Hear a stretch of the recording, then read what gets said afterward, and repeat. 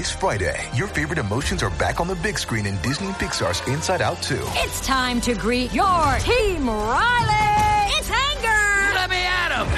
Fear. Safety checklist is complete. Disgust. Ew. Sadness is in the house. Oh, no. Hello, I'm anxiety. I'm one of Riley's new emotions. Disney and Pixar's Inside Out 2. There's a part 2? We're going! Rated PG. Parental guidance suggested. Only in theaters Friday. Get tickets now. We took it all. We brought them to our land. An endless night, ember hot and icy cold. The rage of the earth. We made this curse. Carved it in the blood on our backs. We did not see. We could not, but she did. And in the end... What will I become? Senua's Saga. Hellblade 2. Play it now with Game Pass. Before we continue, one of the ways we keep all of our content for you, the listener, free of charge is our amazing sponsors, and today, Anchor is one of those sponsors. If you haven't heard about Anchor, it's the easiest way to make a podcast. Let me explain. It's free, there's creation tools that allow you to record and edit your podcasts right from your phone or computer. Anchor's going to distribute your podcast for you so it can be heard on Spotify, Apple Podcasts, and everywhere podcasts are listened to, and you can even make money from your podcast with no minimum listenership. It's everything you need to make a podcast in one place. Download the free Anchor app or go to anchor.fm to get started. I'm Maria Menounos, and you're tuned in to AfterBuzz TV, the ESPN of TV talk. Now, let the buzz begin.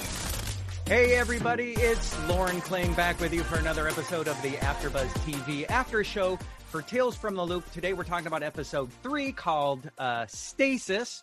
I am not here by myself. I am joined by my cohort, Kevin Allen. How you doing, Kevin? I'm doing great. Thank you. Yourself? Doing pretty good. Loving this show. Good. And then we have a special guest today joining us all the way from Winnipeg, Canada is Lauren D. Martin, who's the background costume designer for all but one episode of Tales from the Loop. And so we are excited to have you. Welcome, Lauren. Hi. Nice to be here. Thank you for joining us. So feel free to jump in with anything you want to share about the show and anything you're not supposed to say. Be sure you tell us so then we can be like, ooh, there's something we're supposed to know. Because even by saying something, you're saying something, not to put you on the spot. But let's start with overall thoughts. Kevin, what did you think about this episode? This is the one with May, the teenage girl who's able to stop time. What do you think of the episode? I thought it was a great twist on the clock stopper premise. I've seen a lot of that in sci-fi. This is a classic Twilight Zone episode. And there were moments in the show I thought we were going to steer that way. But as I should learn by now, this program does not follow those tropes. And it becomes more about the human relationship within it and just the overall experience of what if you could stop time? Not about like, wouldn't it be weird if someone else stopped time? It really imposed that feeling of stillness and longevity, and to the point where I couldn't really figure out what the show was trying to say or what it was getting at. And I think occurred at the end, it's just about giving me that feeling that she describes at the top of the episode. Yeah. And it's funny because you've mentioned that you have a philosophy background, and you've also reminded me many times that it's fruitless to try to look into the episode. So it sounds like, again, you kind of realized it's less than what you were trying to create or what you were trying to think it was. Yeah, I mean, it's just, as an avid TV watcher, I think I'm so used to plot and the way plot progression works. And the show isn't about the plot. It's about character relation, and it's about just kind of one's relationship with these abstract concepts such as time and how we relate to it, which something I've even said before on this program, but for some reason just hasn't sunken in with my own. I'm not practicing what I preach yet. Right. Lauren, are you did you watch the show? Have you seen every episode? Yeah. You have. Yeah. I binged it all right away. You did. Are you a fan of sci-fi? Some sci-fi, yeah. Okay. Yeah.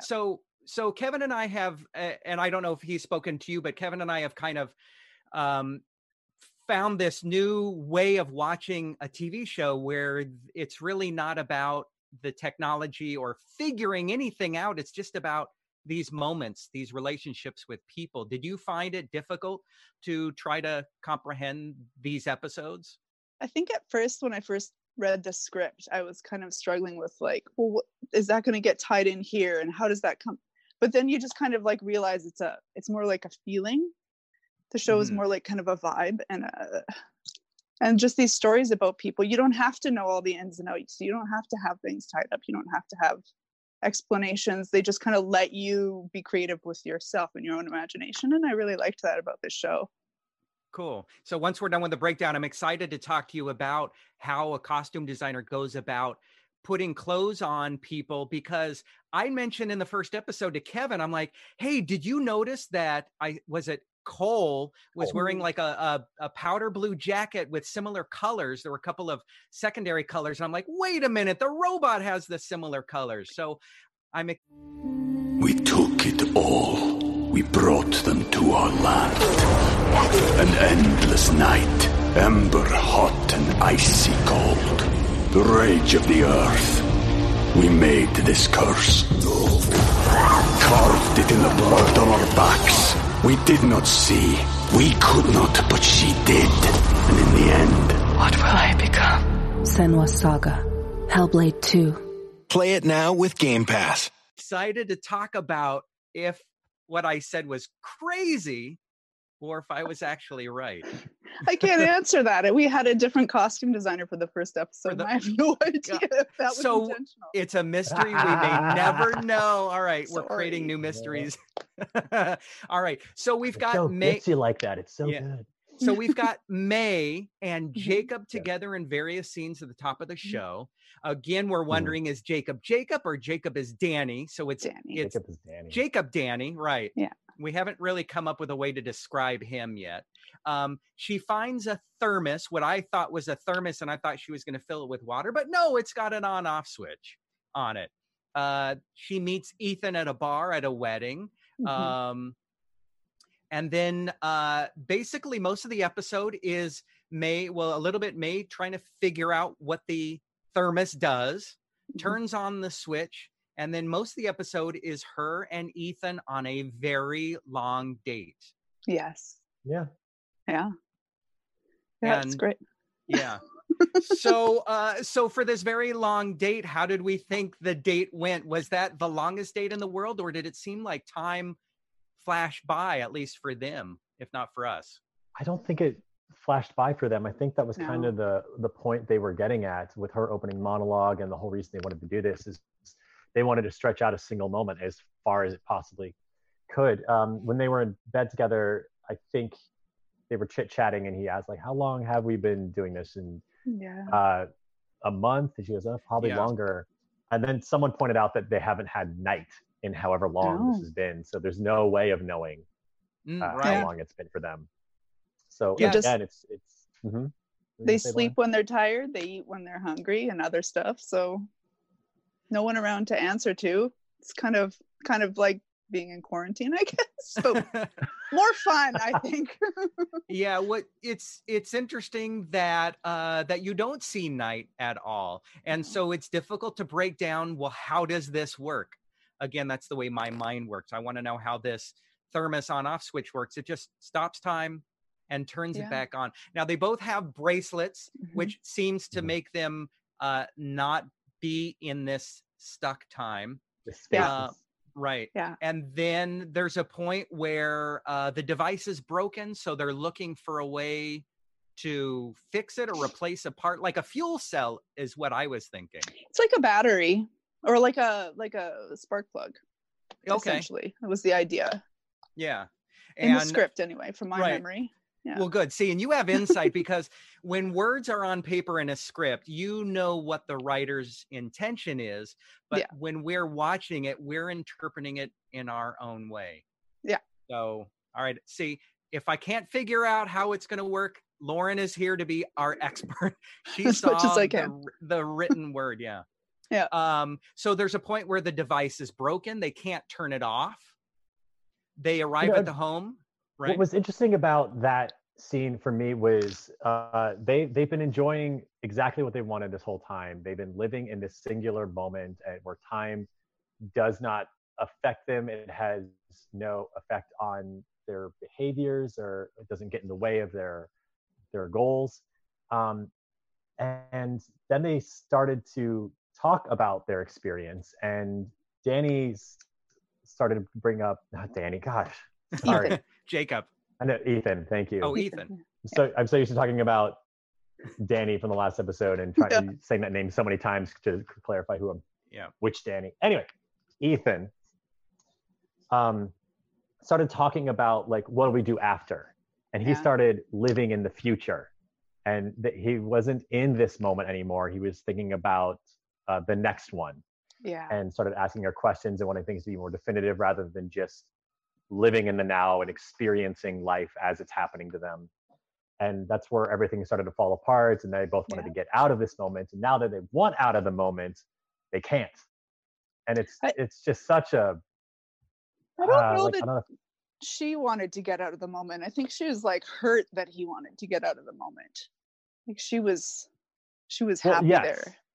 No, I absolutely agree with that. But I feel like he spoiled the moment, and it wasn't that same moment stretched out over a month anymore. It was this new, like, even though time had stopped, that the feeling that she kept describing in the beginning, you could hold on to a feeling and just live in that. That had ended. I felt like the show was about prolonging the inevitable, that they were trying to not have to deal with a moment or a feeling ending. That's what she was talking about with her narration top of the monologue. And even though they had managed to physically do the impossible task of stretching out an entire moment as long as they wanted, it still ended. And now they're stuck in this new moment of heartache and hurt and feeling betrayed because he might leave her alone now, and so she wanted out of that moment. Yeah. Well, even like when she's trying to like talk to him on the pier when he's like looking out and she doesn't realize he's taken off the bracelet because he promised he wouldn't leave. And like I remember reading the script and being like, why don't you repeat yourself? Like, why don't you tell him once you turned it back on? But she was so hurt by the fact that he did in fact abandon her when she has these abandonment and like loneliness issues that I think it was too far at that point. So in my opinion, like just how it was played out. Yeah. And I think that's right. And going off that, there's, she told Ethan that she's hurt because he said he felt stuck there. She was scared that he was going to leave, and seeing her mom in the situation with another man was that abandonment issue. Mm-hmm. Yeah. And that was very interesting because I'm watching the episode and my computer screen's a little dark and I'm like, wait, where are they? Who is that? And I couldn't tell who she discovered. Ethan didn't realize it was her mom. So it was interesting what he said. He said, nice, they're in love. They communicate through secret messages left by the lighthouse. So he had, I guess, apparently seen them communicate over time. No, so they had this little game that you might have noticed when they were in the cemetery and stuff, where they would like make up stories about other people they saw, and then when they froze other people, they were like making up stories about.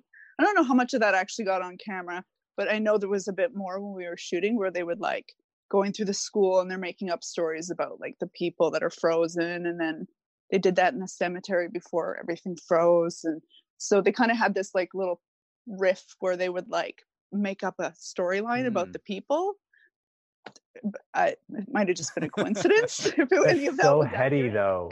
Yeah, because that's how the show got created. Was someone saw a tableau and went, I'm going to make up a story for what happened here. Yeah, and now they're doing it. I keep thinking of this as like, imagine watching an episode of, a Bob Ross episode where he's making a drawing, and then an entire series is created out of that one image. Yeah. And you think it's such a Herculean task to take a frozen moment in time and stretch it out. And that's what all of these episodes are doing. Yeah. Like they did such a good job matching up the artwork with the visuals on screen. I was just really impressed with how it all turned out. It was so good. Now, I wanted to know if you guys caught when they were first stealing the spark plug and Ethan had gone up to distract the guy, and then he got all awkward when May walked up. Did you catch that? I caught that. Yes, I Yeah. did. I didn't know what that meant, but you know, the only thing I can think is he'll be in another episode. We'll get to see, and so that's kind of the only clue we have to these new characters is they most likely are intertwined. Now, at the beginning of the episode, It's did a you little guys... intertwined in this one. Heyo. Yes. Oh boy. All right. Did you guys notice that in May's room, the Jacob's drawing was on her wall next to her did. mirror? Okay.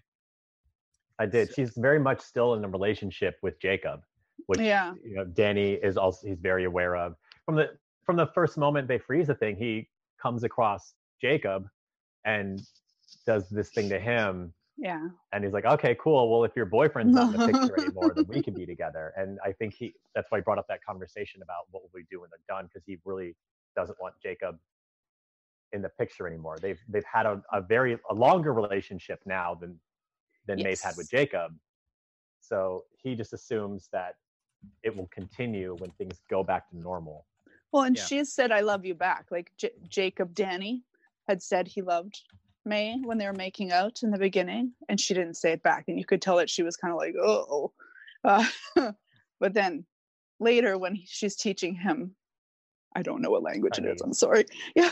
Oh, it's Chinese. I said Chinese. I don't know which version. Yeah. And then, you know, he says, I love you to her, like not just trying to repeat it back, but he says it and she says it back. So they're clearly more in tune with each other then. And I think, I don't think they say it in the show at all, but they did in the script how she kind of was like, he's changed a little bit from before he asked her out. Like she kind of liked like this kind of introverted, soft-spoken, sweet guy. And then his personality had changed when they started going out, but she doesn't know that it's Danny in there. So yeah, there's that. Interesting. I think the episode could be shortened to one line that the father says. May is with her father near the end, and he says sometimes things are special because they don't last. So I immediately was thinking he was talking about he and his wife. Yeah, I think so too. I think they know that they're just like going through the paces at this point. Yeah. Like, yeah. So great observation. Yeah. And then lastly, did you either of you notice the town movie theater marquee? I noticed it's changed. Oh no, I didn't notice the episodes. I don't remember what they are in the previous episodes, but this is not a one viewing series. I'm quickly learning. It said missing. That was what was on the movie marquee. Okay. So gonna have to go back and see what the marquee says. So any last thoughts about this episode before we jump into special segment? Well, I thought it was a really nice touch, I guess, towards, so that once they've popped back into time, they cross paths on the street. I'm assuming it was the same street. Why don't we do it in the road?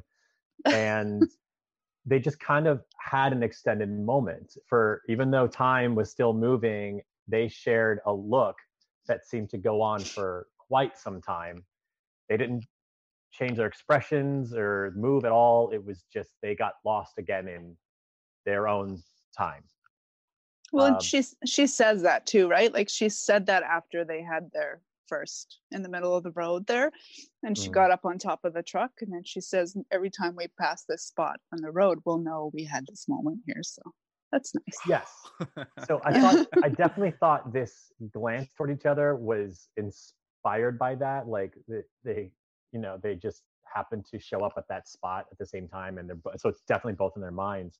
But what I liked about the direction of the show from the Deirdre Walsh is that they kind of got lost in time again, just for a bit. And then she snaps out of it, and he goes chasing her, and they catch back up and go through their final confrontation. But it was neat to see, because like again, I was trying to figure out like what's the show saying here, and they both started off in this relationship and kept thinking about what it could be in the future, and then they got to be in it, and now they were living in that moment, and then they started to think about the future again, and now they're in a position where they're thinking about the past, and they're living in the past moments they had. But for that brief moment on the street, saying the word moment a lot, they were just once again present with each other and stretching that out. So I thought that was a neat little touch. Well, cool. All right, so let's move on to our special segment. We got the word we're going to be able to extend this episode after show a little bit so we can have time to talk to Lauren. So the special segment I came up with is TV shows, movies, books, and other things that deal with stopping time, strictly with stopping time. And you guys had mentioned a few before. One of my favorites is the Twilight Zone episode from 1963 called A Kind of Stopwatch. And that was where the guy in the 1940s kind of talks a lot, finds a drunk man who gives him a stopwatch who's able to stop time, decides to rob a bank, breaks the stopwatch, and now he's stuck where he can't talk to anybody. When their thermos was broken, my mind immediately went to that image of him holding up the broken stopwatch. And I was like, oh, they're doing the Twilight Zone episode. Right. And it's funny. My immediate reaction was, wait, Burgess Meredith. No, he's not in this one. That's the library books. Yes. So also Friday the 13th, the TV series from 1988, Bernard's Watch, a British TV show in the 90s and 00s, Clock Stoppers. I think, Kevin, you had mentioned that movie. I haven't seen it before. I haven't seen the movie either. It's about, as far as I can recall, two teenagers. Lauren, have you seen this? No. Okay. Well, I think it's about two teenagers who get like a pretty amazing technologically advanced wristwatch that helps them freeze time so that they can move freely throughout it. And ever since that movie came out, at least in, I guess, my generation of filmmakers, I've heard people use the phrase clock stoppers just to refer to any moment in film, whether it's like a speedster, like in X-Men First Class, they run so fast that time stands still, or what we just saw in this episode where time has stopped and people can move throughout it. Just calling it, it's a clock stopper. That's their power. Now, there was a Twilight Zone episode from the 80s that dealt with somebody who was able to jump out of normal time, and every minute of time was constantly being rebuilt. So what was interesting is this person could go into a room and see that they were manipulating a person and moving the body, and that once time approached that time period, all the workers would disappear, that time would go live, and the workers had moved on to basically reset people again. It's it's hard to explain. One of my favorite episodes. Because I've seen things like, I think Futurama did it. I know The Simpsons did it for like a Treehouse of Horror, where the kids were stuck in time. So they just started rearranging the people to make tableaus and just to have fun with screwing with the town. And then when everything finally like started back up again, everyone was in chaos because they blipped to a whole new location in the middle of their actions. And then like all clock stoppers, our team they don't do it with people, but they start taking stuff. Like it's only a matter of time before a clock stopper's plot ends with, okay, we filled up a shopping cart with things and we're just gonna take it all. Buy me a new outfit and shoot a bow and arrow, which I don't know how that works. Like when they were riding on the motorcycle, I was like, what are the physics of this? Does the thing just explode because of thermodynamics or what? I think because they're physically touching the motorcycle. That to me makes sense. I have nothing to say about the bow and arrow. Yeah. See, Kevin, you're trying to figure it out. I'm sorry. I'll stop. We should have an alarm that goes off trying to figure it out. One more I wanted to talk about. There was a 1980 movie, probably a TV movie, called The Girl, the Gold Watch and Everything, based on a novel by John D. MacDonald, where that talks about this. It stars Robert Hayes, who starred in the movie Airplane. I'm already on board with that. And Pam Dauber from Mork and Mindy. Oh. And so, of course, that sounds like a perfect TV movie. But even John D. MacDonald's story is possibly based on stories from the 1940s and then going back to H.G. Wells. So, all right, we could go on forever with this special segment, it's talking. A long-running premise. Yeah. Well, isn't there I'm blanking on the name of the show. It's an adult's cartoon. It's like the little guy with his uncle who's a scientist. Rick and Morty. Rick and Morty. That's it. Because they did one like that too. Oh. And they were like, Summer, science you were fiction supposed to trope. put the mattress off somebody falling off the roof, and she didn't do it when they reset time. So. Oh yeah, I'm still amazed how much deep dive they go on that show into philosophical issues. Yeah. It's like The Good Place, but only weirder and dirtier and stranger. Yeah. So, all right. Well, that is our special segment. And so we've still got some time. So I'm going to pass it off to Kevin. If you want to lead the conversation with Lauren, yeah, I'd love to hear more. While we do that, I did find this was a hard episode to find the artwork which inspired the episode, but I found the van or the heating device cooling that tower? It wasn't the cooling towers, the three in the back, but the thing that the repairman was working on, this heating induction equipment. I found the painting with that, and hopefully we'll get that up on the screen. And then just a few others that I think, or one other I think might have expired, the being two people being lost in time. And then a third one that I just hadn't shared from previous episodes of the MCEP itself. But so those are on the screen while we talk with Lauren. So you had there was more background, I think, in this episode than has been in previous episodes. Yeah. They were also up close. Like they weren't really in the background. We got real close to some of these. Very close. So how did that change your approach between this episode and like all the others you did? Well, we did that wedding scene and we actually dressed like 60 people. There was bridesmaids and groomsmen, and you don't see any of it. Like they're in there, but it's quite like the overtone of the show's got kind of a dark filter on it. So it's tricky because their whole thing with the show was that it's set in like ish 1982, but it looks more like 1978 Eastern European. And if you saw it walking down the street, you couldn't clock it. And there can't be any bright colors, whites, blacks, anything too dark that would read like black with the filter on, or anything that would look too white, even if it's like beige.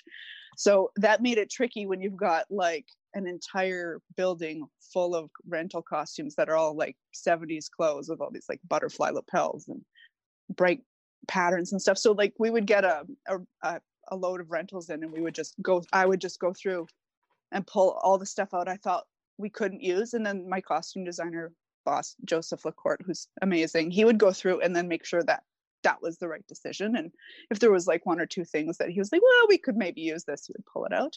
And then the real problem is because all these people are in stasis, frozen, the clothes can't billow. So we were shooting in Morden, in this town, in May, in the middle of May, and there's like, it's kind of windy out and stuff. Nothing can billow. And we can't alter anything because it's all rental costumes. So you can't put starches or wires and who has the time for that? Like you're dressing 100 people and everybody's pre-fit and everybody's approved before like we even shoot day. So like it goes through many layers. Like I do the fittings with my team, then we print it all out. My boss goes through it and he picks his favorites, and then that goes through the director and the showrunner and everything. So it's like I have an illusion of power, but there's no actual power. I assume that for some of the close-up shots of some of the actors, the backgrounds and featured background, that it was a visual effects, that maybe it was green screen. So wow. So yeah, like that was a lot of people holding very still. Wow. Sometimes there'd be like a little bit gusty and we just kind of waited out, and then the gusting kind of went away. We would shoot and there's a lot of hair product in their hair. And there was little tricks to stop them from getting too fatigued from holding things that I don't think I'm technically allowed to say what it was. But we did make sure that the actors or the background performers were comfortable and not just like stuck holding themselves in a position for hours on end. So there was a shot that's now in my mind, I think toward the end of their experience. She was looking for Ethan. She runs back down the street and she kind of stands just behind this man on a bicycle, wearing a wicker hat. A straw hat.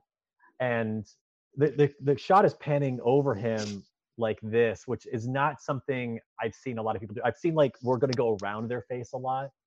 and that technology used for video games and everything.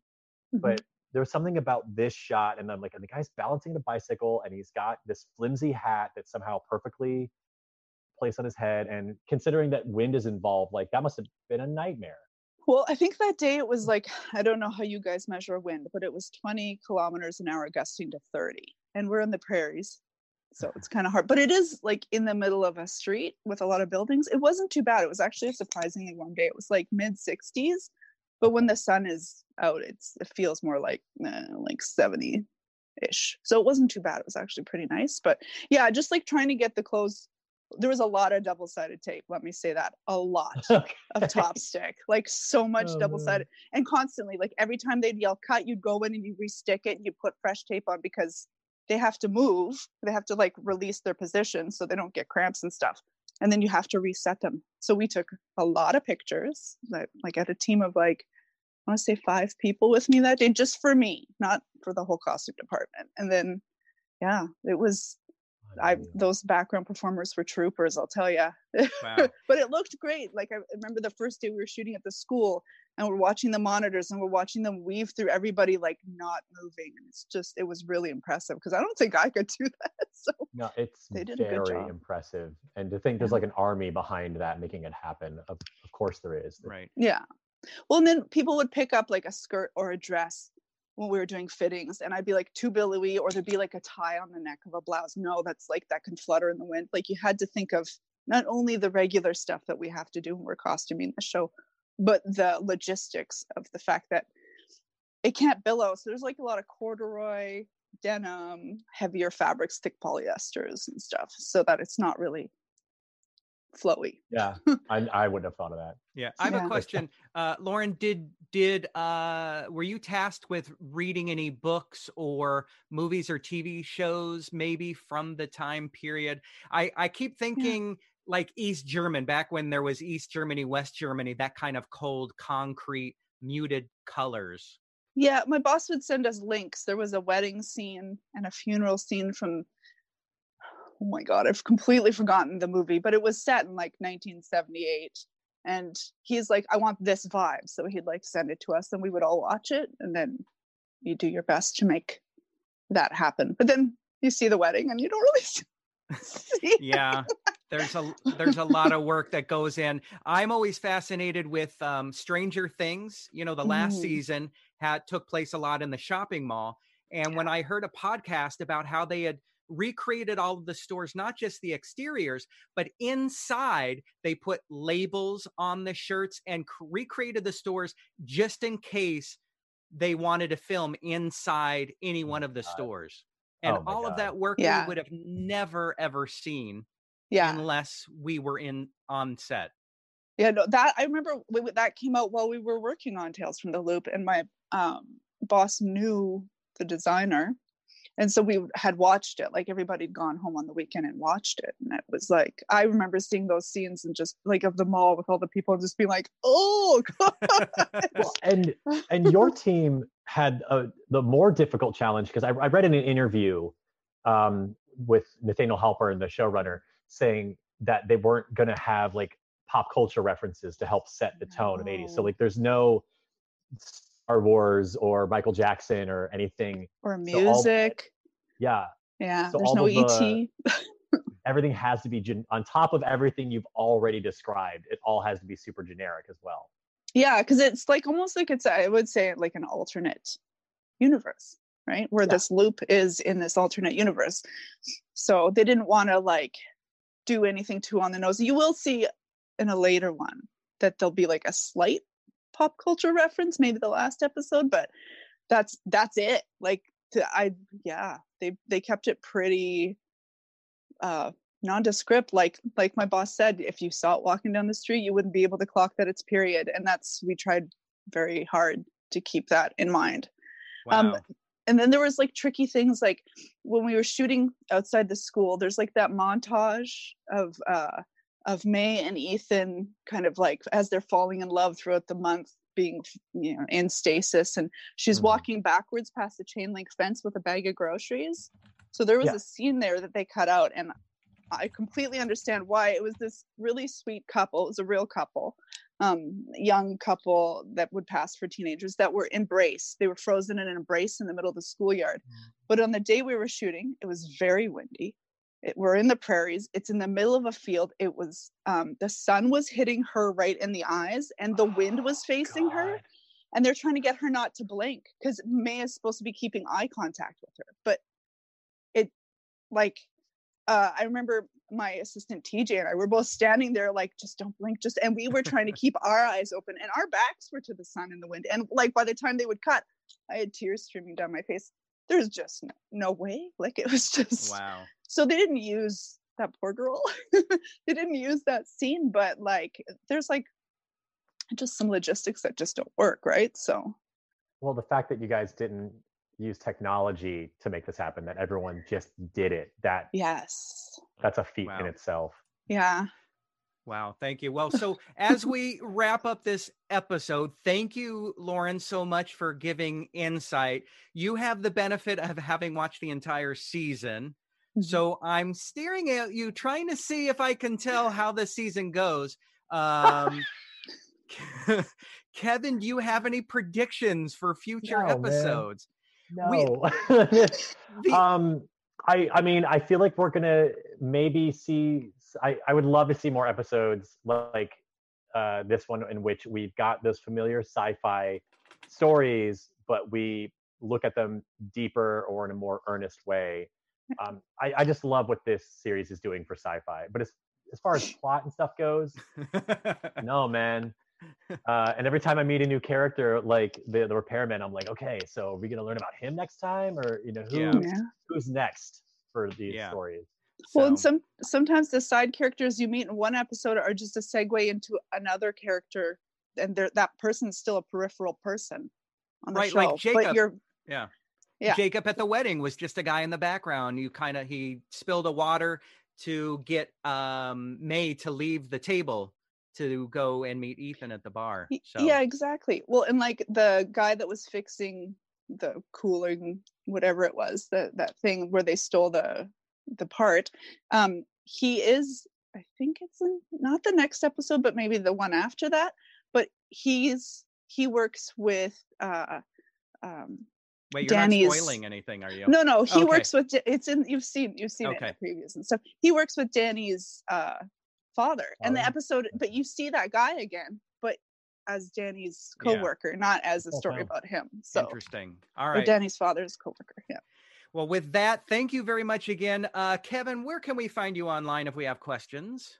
You can find me at Kevin Allen Says on Twitter and Kevin Allen Graham on Instagram. And awesome. Lauren, is there a way that people can find you on Instagram or a way to see some of the work you've done? I'm just Costumer Chicks, CHX, COSTUMERCHX on Instagram, and that's pretty much it. Perfect. Thank you. Yeah. And you can find me at Lauren Kling, LORENKLING. And also, if you guys are watching the show and you're watching us on YouTube, leave comments. I have been trying to answer, but you guys bring up such great questions that I'm like, I don't know. So we're trying to figure it out together. If you're listening to us on our podcast version, give us a 5-star rating. Leave us some wonderful reviews. Let us know what you think and follow us. With that, all of us from AfterBuzz TV, thank you for watching. We'll see you very soon. Tonight, we're going to do 2 more episode after shows for 4 and 5. So come back this evening. But anyway, thank you very much, everybody. Our founder, Kevin Undergaro, and me, Maria Menounos, would like to thank you for tuning in to AfterBuzz TV. Remember, we're not just the first, we're the biggest in the world, and we're the only destination for all your favorite TV shows. Whatever you crave, we've got it. So go to AfterBuzzTV.com and check out our lineup. Buzz you later. The views expressed herein are those of the hosts only and do not necessarily reflect the views of AfterBuzz TV or its owners or principals.